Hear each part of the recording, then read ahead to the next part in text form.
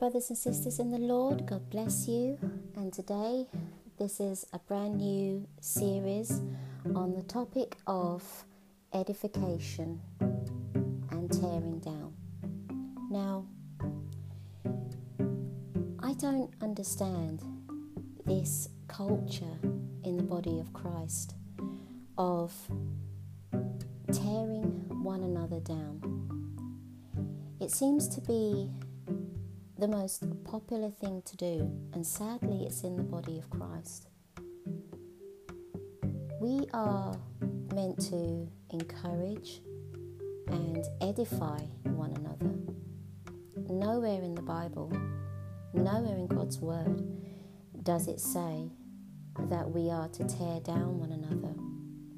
And yet, social media seems to be a platform where instead of shining the light that Jesus told us about, instead of focusing on being the salt of the earth that Jesus told us we ought to be in Matthew chapter 5 and 6 and 7, we seem to feel it's more important to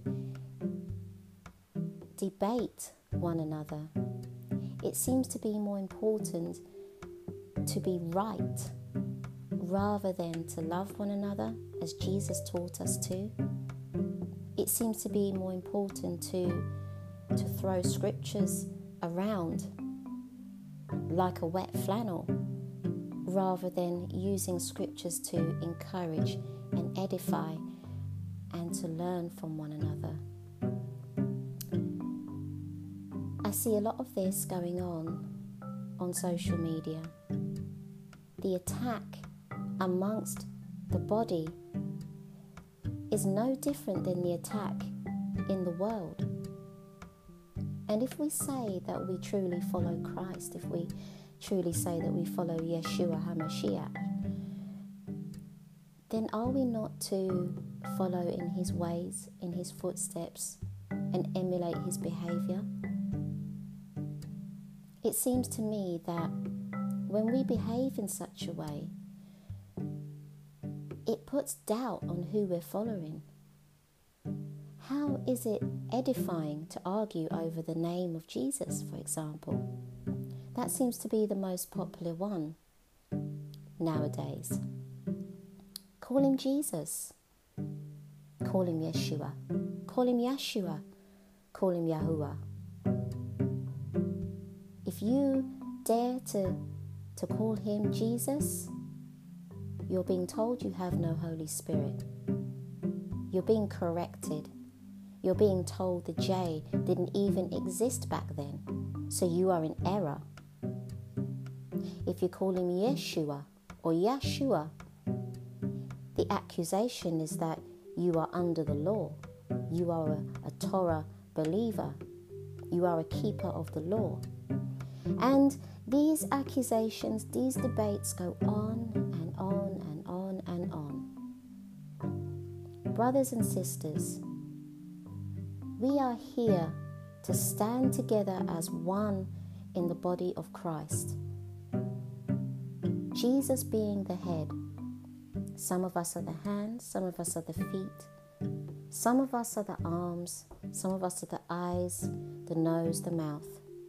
The eyes cannot operate without the nose, and the nose can't operate without the mouth, and the hands can't operate without the feet, and the feet can't operate without the legs. But yet, if the hand is failing, then so is the arm. And if the arm is failing, then so are the shoulders, and so is the neck. Where is the unity in the body of Christ? Why do we believe that it's more important to be right than it is to love one another as Jesus loved us, as Jesus loves us? Jesus Christ is come in the flesh. I think we all need to remember this. What spirit are you operating under? What spirit are you operating under when you feel that it is more important in your eyes to be right?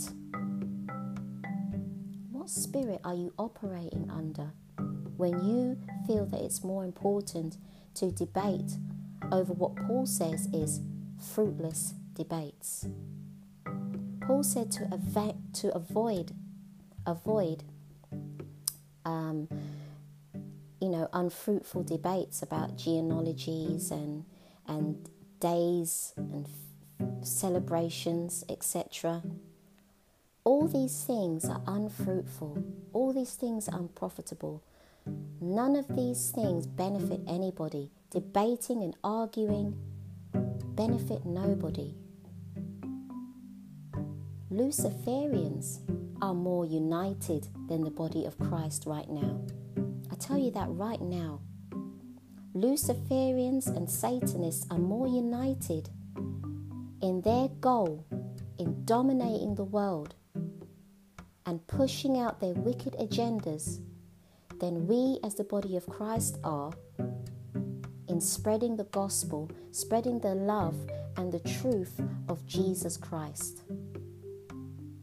Can you imagine how powerful it would be if we were as united, if we were to stand together as strong in the Lord as the Satanists and the Luciferians did that run this world?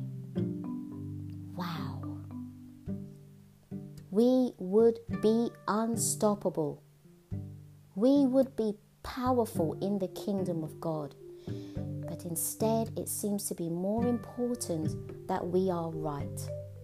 More important, we put so much energy into debating one another. We put so much energy into tearing our brothers and sisters down. We put so much energy into pointing out what we feel are their faults, rather than taking the log out of our own eye and concentrating on the work that Jesus told us to do. So, I pray that this gives you food for thought. And I pray that this encourages you to keep your eye on Jesus and all that Jesus stands for in your life, in the body of Christ, and in the world. Be the light of the world that Jesus told us to be.